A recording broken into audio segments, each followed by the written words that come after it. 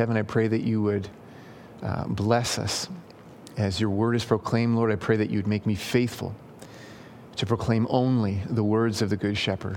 And Lord, I pray that we would all be faithful by your power to hear them as the voice of our Good Shepherd, to trust your promises, to heed your commands and warnings, to be comforted by your comforts. And I pray that you would do this in Christ's name through the work of your Spirit. Amen. Well, last week, we took a bird's eye view of the book of Judges, a book which chronicles hundreds of years of the history of the people of Israel. We looked at this book to get a sense of what life was like for Naomi and Ruth and Elimilech, whose lives we were following in the book of Ruth. We saw the pain and suffering and the lawlessness and unrighteousness and idolatry and adultery which Israel committed against the Lord God who had rescued her from Egypt. We saw the shame that Israel experienced because of that, and also how the Lord was faithful to redeem her time and again from that shame in spite of her unfaithfulness toward him.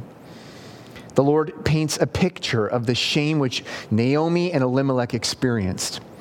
10 years of suffering and shame are jammed into the 5 verses which we will be focusing on today.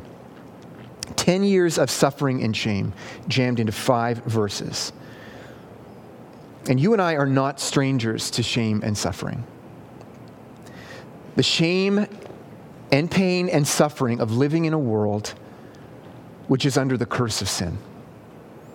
A world which is stained with the marks and effects and judgments of sin. Now, Christ has borne the curse of sin for his covenant people, which are those who belong to him by faith. Nevertheless, we still experience the effects of this curse in this world as we wait for the Lord Jesus Christ to return and to judge the world and banish all sin and all its curses and consequences from the world. His delay in bringing about this is due to his commitment to wait until all the sinners which he has purchased with his blood will come to faith and repentance. He is patient, but that day will come. In the meantime, those redeemed by Christ, those who are in covenant with him, will experience shame and suffering. And you will experience different kinds of shame and suffering and trials. There's the shame of facing your own sin, of recognizing that you have sinned. And although the Lord has paid for your sins with his life, and you're no longer under the judgment and curse of God, you often face the shame and suffering which is caused by your own sin. So you've lied to your husband, and though he forgives you, it was embarrassing to admit it. And you have to deal with the fact that it is now harder for him to trust you. Or you lost your temper at work, and it cost you your job. And you know that the Lord forgives you and that he is committed to transforming you and making you more holy even in this regard. However, you still have the shame of telling your wife and kids, and maybe unbelieving parents, about what has happened. So how do you walk as a forgiven and beloved child of God in the middle of that shame? How does the Lord sustain and comfort and redeem his covenant people when they experience that kind of shame? But there's also the kind of shame and suffering and trial that comes upon a believer because of the sin of other people. There's the suffering a wife experiences because of the sinful choices of her husband. There's the shame associated with that. There's the extra burden added to her life, the things which make her life more difficult because of that. And so how does a forgiven and adopted child of God walk in the middle of that? How does the Lord sustain and comfort his covenant people through that suffering and trial and shame? There's also the kind of shame and suffering and trial that comes while waiting for the Lord to fulfill promises which he has actually made to you in the Word. When the fulfillment of those promises seems so tardy that it seems that the Lord is actually not faithful, but you know that he is. And then there's the pain that we're not always aware of how to interpret our suffering. What does this mean? Why did this happen? And we read and study and preach these books, including the book of Ruth, to grow in our knowledge of the Lord and of his redemption of us in the Lord Jesus Christ. So the Lord's redemption of Naomi and Ruth, and even of the dead Elimilech, and the redemption which he will bring through the events of their lives, the redemption that he'll bring to Israel as a whole, it helps us to better know and treasure the Lord, who is also our rock and our Redeemer. So in order to properly stand in wonder and awe and worship of the redemption which our Lord brought about for Naomi and Ruth and Elimilech, we need to understand the fullness of their suffering and shame, which he found them in. And so in order to do that, we're going to read our text for this morning. We're going to read from Ruth chapter 1. Ruth chapter 1, and we're going to be reading the first 5 verses. Ruth chapter 1, verses 1 to 5. In the days when the judges ruled, there was a famine in the land, and a man of Bethlehem in Judah went to sojourn in the country of Moab. He and his wife and his 2 sons. The name of the man was Elimilech, and the name of his wife Naomi. And the names of his 2 sons were Mahlon and Chilion. They were Ephrathites from Bethlehem in Judah. They went into the country of Moab and remained there. But Elimilech, the husband of Naomi, died, and she was left with her 2 sons. These took Moabite wives. The name of the one was Orpah, and the name of the other Ruth. They lived there about 10 years, and Mahlon and Chilion died, so that the woman was left without her 2 sons and her husband. The first point I want to bring to your attention from this passage of Scripture is that the house of bread was without bread. So what was it that caused Elimilech to leave his family, to leave his people, to leave his property, and to move to Moab? Now I wonder if you can see the irony here. The name Bethlehem literally means house of bread. That's what Bethlehem means. This is where they had received an inheritance from the Lord, where his family had received an inheritance from the Lord. And so that was its benefit. That was his inheritance's benefit. There were likely other benefits about Bethlehem, but the benefit of Bethlehem was that it produced bread. And this was the inheritance given by the Lord to the family that Elimilech came from. The land was divided by God as an inheritance to the children of Jacob, whose name was changed to Israel. And this was their portion of it. Each son of Jacob received an inheritance of the land from the Lord. And they were not merely considered Jacob's sons, these 12 sons, but the Lord was giving them an inheritance as if they were his own sons. And so you heard silly stories about grown children marking their names on valuable items in their parents' home to claim them as their inheritance when their parents die and the possessions are divided up. So you'd pick the things that are most valuable to you. You'd pick based on the benefit of those things. So a child who loves money might put their name on the back of an antique china cabinet that they are convinced could easily be sold for a good amount of cash. A child who loves to sew might put her name on the underside of a mom's sewing machine. The benefit that another adult child might seek is nostalgia. Might want the benefit of warm feelings, of memories brought by an item which no one would actually pay money for. And so the benefit of inheriting Bethlehem from the Lord was that it produced bread. That was its thing. The whole land of Israel was supposed to produce bread for the covenant people of God. In fact, the Lord promised this to them as they were inheriting it. It was a conditional promise, though. The Lord promised that if they walked in his ways, that he would ensure that the land would produce the food needed to sustain and cause his people to flourish. That they would be provided for him in this place he had set aside for them to worship and enjoy his love. But that they could expect no such blessing if they turned to idols. We've already spent time in the book of Judges, which describe the faithlessness and spiritual adultery of Israel during the days of Elimelech and Naomi. It was a shame now to be from Bethlehem and to be without bread. It would have been akin to being known in your town as the only one who ever made it to an Ivy League college, and then to flunk out of that school. And if your nickname around town was Ivy League, and then to return back home and have to tell people, I flunked out. This book is silent about the cause of the famine. It is silent.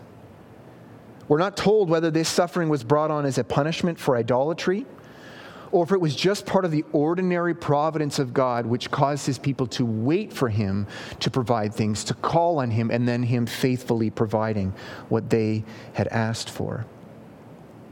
We're not told. Israel was never faithful enough to claim that God was being unfaithful to that promise. But God so often provided grain for them when they were unfaithful that it's not even possible to know whether this was the kind of suffering which was the result of their sin and the kind of shame and suffering that they deserved, or if it was just them waiting for the Lord to keep his promises, while other people mocked you for waiting for him to keep his promises. So the nations would mock and taunt Israel for calling out to the Lord and waiting for him to bless them. So imagine the added sting of receiving those taunts and to know that if it was a punishment, you would have actually deserved it. So this is similar to the shame of being mocked as a Christian by non-believers in your life who might point out sin in your life. And they're not wrong. Or perhaps somebody mocking you while you are suffering from disease or the death of a loved one, and mocking you for continuing to be a Christian, calling out to the Lord for comfort. Didn't God promise you joy? It would be the experience of shame of not enjoying those blessings, which actually are the blessings of the people of God. Perhaps wrestling with fear and doubt, and somebody said, didn't God promise peace and joy and rest? And yet you wait, trusting for him to provide what he has promised, even though it might seem long in coming. Elimilech and Naomi, heirs of the land of the house of bread, feared that famine enough that they sold their inheritance and moved to a place far away to find prosperity and security. And they left in shame.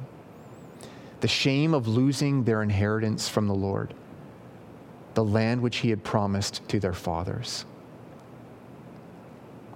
It brings us to our second point, which is this: leaving the household of God. This isn't the first time that the covenant people of God felt pressure to leave the promised land. In fact, it was kind of the thing that happened. They were pressured to leave the land of inheritance, to avoid suffering and famine. The patriarchs did this. And this is actually how Israel ended up in Egypt, you'll remember. But they always longed to be back in Canaan, in the promised land of rest. Joseph, one of Jacob's 12 sons, actually, he was the one who led them to seek shelter in Egypt from famine. He insisted that when Israel left Egypt and traveled to Canaan, that his bones be buried in the promised land. They longed to be there when they couldn't be there. Now, there are many opinions about whether Elimelech sinned when he took his family out of Israel to escape the famine. There are clues in the text, but the text itself doesn't permit us to be certain that it wasn't sinful for him. I want to show you some of those clues. First, you notice that even though the word sojourn indicates no desire to settle there, like sojourn means this is temporary, by the end of verse 2, we're told that they remained there. It was a settled choice. So whatever his first intentions are, once he arrived, he didn't appear to be taking opportunity to return. Next clue is that the names given to his sons were not Israelite names, marking them as Israelites, but they were Moabite names. Also notice that the sons married Moabite wives. Now, there was provision in God's word for an Israelite to marry somebody who wasn't born into the people of Israel, but who had become an Israelite by converting to the Lord. But this isn't what happened here. These women had not become lovers of God and of his people. What's different from the earlier times when Israel and its patriarchs left Canaan because of famine is first of all, the land was promised to one day be their inheritance, and now in Elimelech's day, that had already happened. And second, and this is most important in the difference, Elimelech was not merely leaving the land of promise. He was leaving the people of God's promise. He wasn't simply leaving the house, you could say, of God's covenant love. He was leaving the household of God's covenant love. In previous generations, the whole family of God remained together when they fled a famine. Now, if he had to do it, it would have been a shame. If he chose to do it, not merely to survive, but to keep prosperity, it would have been a shame as well as a sin. Because if Elimelech was a righteous man, he would have longed to be with the people of God, to enjoy the love of God together with the people of God. He would have longed to help them enjoy the Lord, and also to benefit from them as they helped him and his family enjoy the covenant love of the Lord. And to make matters worse, they were not merely leaving the household of God, but they joined themselves to a people which officially hated the Lord and who officially hated them and their people. One could not be a good Moabite and love the people of Israel. It was an officially un-Moabite thing to do. They were committed to the destruction of the covenant people of God. And so it's not accidental or unimportant that the boys are said to have taken Moabite wives. In those days, to declare oneself a Moabite was to declare that you belonged to the gods of Moab. The two things were the same, to their false gods and idols. And actually, to renounce those gods would have been akin to renouncing your citizenship in Moab. In Ruth 1, 6-17, we'll read that next week. It's clear that Naomi speaks to these women not as women who had converted to worship the Lord. She's speaking to her daughters-in-law. She's not speaking to them as women who had converted to worship the Lord. She is talking to them about as if they were women who still loved and worshiped Moab's gods. The Lord has demanded that his people never marry those who are not part of his covenant. Not to marry people who did not also belong to the Lord. Not to give their hearts and bodies to another whose heart did not belong to the Lord. We can see this in Exodus 34 as the Lord is preparing them to enter into the land of Canaan after he had rescued them to make them his people. Exodus 34, verse 12, it says, "Take care, lest you make a covenant with the inhabitants of the land to which you go, lest it become a snare in your midst. You shall tear down their altars and break their pillars and cut down their Asherim. For you shall worship no other God, for the Lord, whose name is jealous, is a jealous God, lest you make a covenant with the inhabitants of the land, and when they whore after their gods and sacrifice to their gods, and you are invited, you eat of his sacrifice, and you take of their daughters for your sons, and their daughters whore after their gods, and make your sons whore after their gods." We can see in 1 Kings 11, which happens many hundreds of years after, we see this.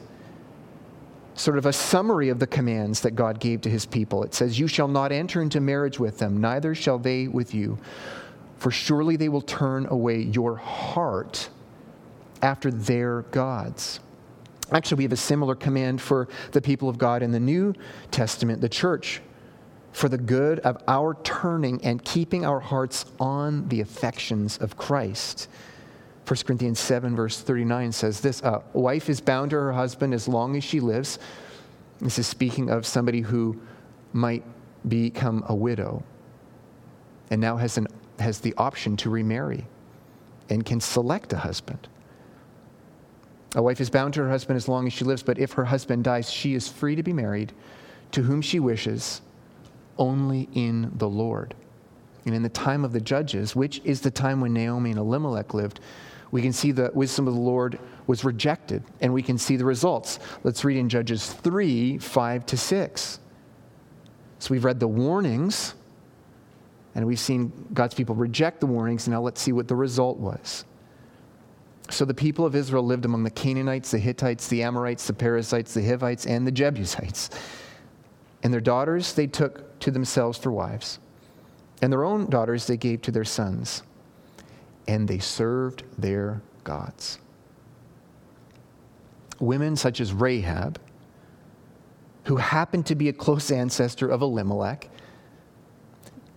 were Canaanite women by birth, but who joined themselves to the Lord and to the household of the Lord, and who were then married by godly men. And this was celebrated and beautiful in Israel's history. But that's not what happened in the case of these young men. The hearts of these women was outside the household of God. So that was a sign that the hearts of these men was outside of the household of God as well. The family of God, the household of God, the covenant people of God, Israel in the Old Testament, and the church of many nations now, it exists in part as a way to enjoy the love and affection and promises of God, to experience the joy of being adopted undeservedly into his family, to have your affections set on the Lord, automatically sets your affections on his people, on his household. So it means that God works a desire within you for your own household to be a household of God. Consider this. A man whose greatest affections are for the Lord will see his affections, his attractions in potential wives, he'll see those change. A woman who marries a poor man can hardly be accused of loving money above all things. You'd make that accusation and you'd be laughed out of the building. No one would take you seriously if you accused her of loving money above all things if she married a poor man. Likewise, it's not easy to accuse a woman who marries a man who does not belong to the Lord. It's not easy to accuse her of desiring to know the Lord above all things. Marriage, like the church, the family of God, was designed to be a gift from God to turn your affections toward God. And that the affection of others for Christ would inflame your affection for Christ. And so a person who doesn't long to gather with the church to worship the Lord can hardly be accused of treasuring him above all things.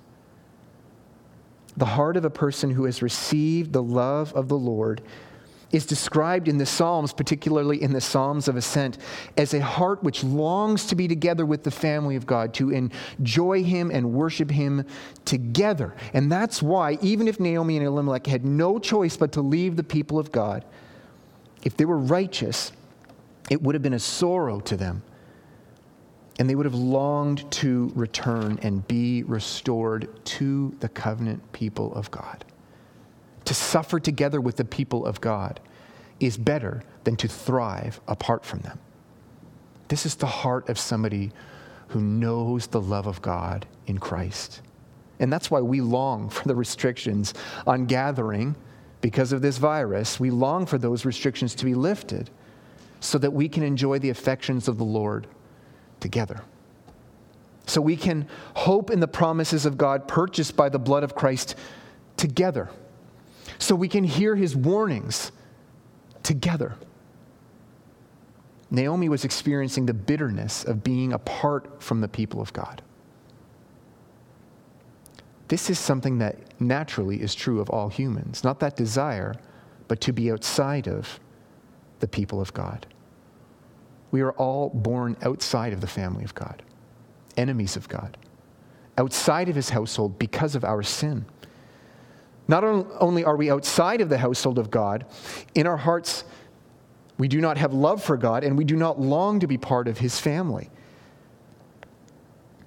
But God graciously calls undeserving people from outside of his household into his family to enjoy his love and affection.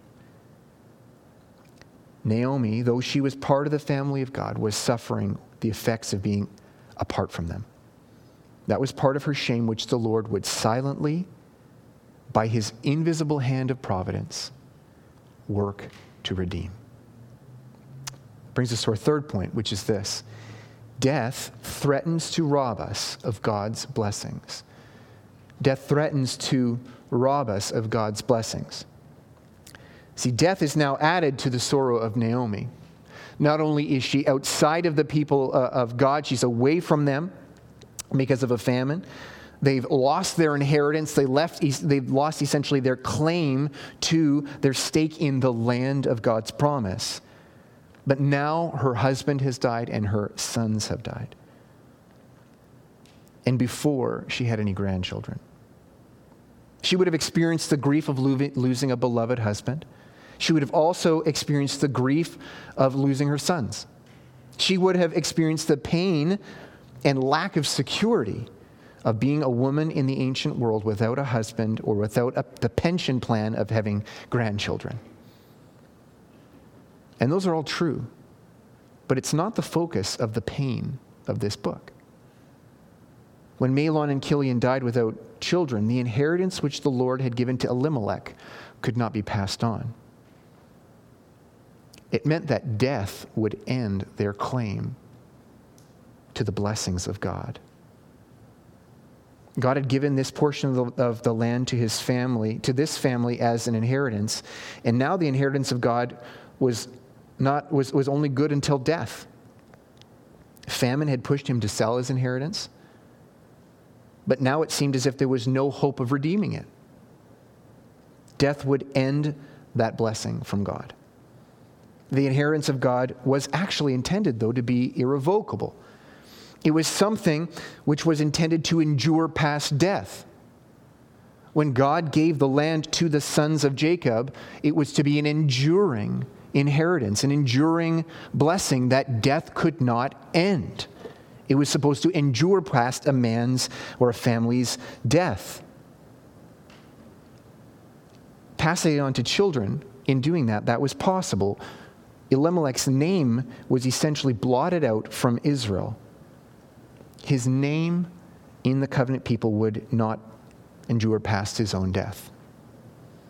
Now, we live in the new covenant, and God doesn't promise us specific inheritance of parcels of land from our parents.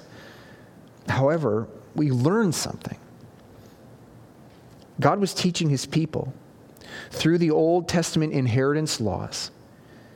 He was using that as a schoolmaster for his people to understand something important about belonging to him.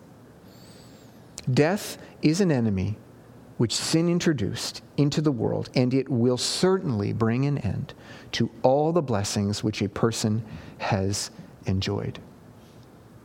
If you do not trust in Christ, you have still enjoyed many blessings from him. You have enjoyed the blessings of a king who you have rebelled against, who treats you kindly and patiently, though you are not his children. If you do not trust in Christ, he has still given you many blessings, every breath that you have taken, every dollar in that bank account, every bit of laughter, every bit of food. That has all been blessings from God, from a God who you are alienated against and whom you in your heart hate. And death will end all of those blessings. All of them. Except for the people of God whom he redeems from sin, whom God adopts and cleanses, and who belong to him by his own sworn covenant oath. The blessings and inheritance of God to his children cannot be ended by death. The Old Testament land inheritance laws, they communicated that very wonderfully. Death cannot rob a child of God of their inheritance from the Lord. Even the Old Testament people of God knew this. They were taught to trust in the God of the resurrection of the dead. They were trained to long for God to send a Redeemer who would actually conquer death. Christ Jesus, the direct descendant of Naomi and Ruth and Elimelech, was that Redeemer. On the cross, Jesus didn't merely conquer death by avoiding death. by staying alive. So you don't avoid losing the Stanley Cup by avoiding the Stanley Cup final. No, Christ conquered death on behalf of all of his people by dying in their place, then rising from the dead on the third day. He took the inheritance that we naturally deserve because of our sin, death, so that we would be able to enjoy his inheritance forever, without death ever being able to rob us of that inheritance. So all who repent of sin and trust in the death and resurrection of Jesus are adopted into the family of God as God's children. And though we will die, we will certainly rise from the dead on the last day when Christ returns. His own resurrection secures ours because we are one with him eternally. And as much as this story is about Ruth and Naomi, it's largely about a man who is dead for most of the story. The Lord intends to redeem Elimilech, to make sure Elimilech, a man who has died, to make sure that man's name is not blotted out from the book of his people. God cares about the dead and will make sure that the inheritance he gave to Elimilech will not be robbed, even by his own death. So if you are in Christ by faith, you are in an eternal covenant with him, and you do not need to fear death, because it cannot rob you of the love and joy and blessing of God. This was the shame and sorrow which Naomi suffered, the bitterness she found herself in. She was suffering pain, separated from the sweetness of the household of God, and death seemingly able to rob her of God's blessings. This is where God found her in order to redeem her. Thomas Watson, who lived from 1620 to 1686, very helpfully said, "Until sin be bitter, Christ will not be sweet." We cannot fully know the sweetness of Naomi's redemption until we know the bitterness which the Lord redeems her from. Sometimes the gospel is seen as just an additive to a life to make it better. Or sometimes it's seen that actually the gospel is a burden, that somebody's fine, but now there's an extra commandment. God says now you in order to avoid hell, you now have to believe in the gospel, as if this is something that God has added for a burden or a command. He's found us doing just perfectly fine, and now there's this extra burden of having to believe in the gospel. This is not the picture of redemption that the Bible paints for us at all. The Bible paints a picture of us living outside the family of God, outside of its blessings, no claim to eternal life, only claim to judgment and wrath from God for our sin. But God redeems those people. He doesn't redeem the healthy. He redeems the sick. He doesn't redeem the guiltless. He redeems the guilty. He doesn't redeem people who are already children of God. He redeems enemies and makes them children. The Lord uses the life of Naomi and Ruth and Elimilech to bring to our attention the pain of being away from the household of God, as well as the reality that death threatens to rob us of God's blessings. And many people assume that they are children of God. Many people assume that they know him. And many people assume that the promises found in Scripture are their precious promises. But they're not. Many people spend much time avoiding the thought of the truth that they will one day die and at that point face judgment for their sin. That death not only threatens to rob them of all good things, but it certainly will do that. And so the account from the Lord about the suffering of Naomi reminds us that this is the plight, this is the bitterness that belongs to all people. And we will do well to let it remind us of the bitterness which sin has brought us to. The Lord also intends to use this account to remind his people that though this is the bitterness in which he found us, it is a bitterness which he swears to turn to sweetness for those who trust in Christ. And through the events of the book of Ruth, the Lord will come several steps closer to his plan to bring the Redeemer, Jesus Christ, who will be a descendant of them, of Ruth and Naomi. And so if you do not know Christ, if you've not repented of your sin and called out for Christ to rescue you by his death and resurrection from the dead, let this story remind you of the certainty that because of your sin against his commands, you stand outside of God's household as an enemy, and death will rob you of all the blessings which he has let you enjoy, even as his enemies. Let that bitterness sink in. In a world that wants to distract you and entertain you, let this story remind you of this bitterness, which you need to be found in by God and redeemed from. And let it do its work so that you will flee to Christ for the sweetness of his salvation, belonging to the household of God with an inheritance which cannot be snuffed out by death. Now, for those of you who know the Lord, brothers and sisters, let this account from the mouth of God remind you of the sweetness that you even now enjoy, the sweetness of being part of his household, the sweetness of suffering in the household, the family of God, as children of God. It is far sweeter than riches and delights outside of God's household. And let this remind you that God has redeemed you of your sin, of the stains of your sin, of the judgment of it, and the shame of it when he laid those things on Christ.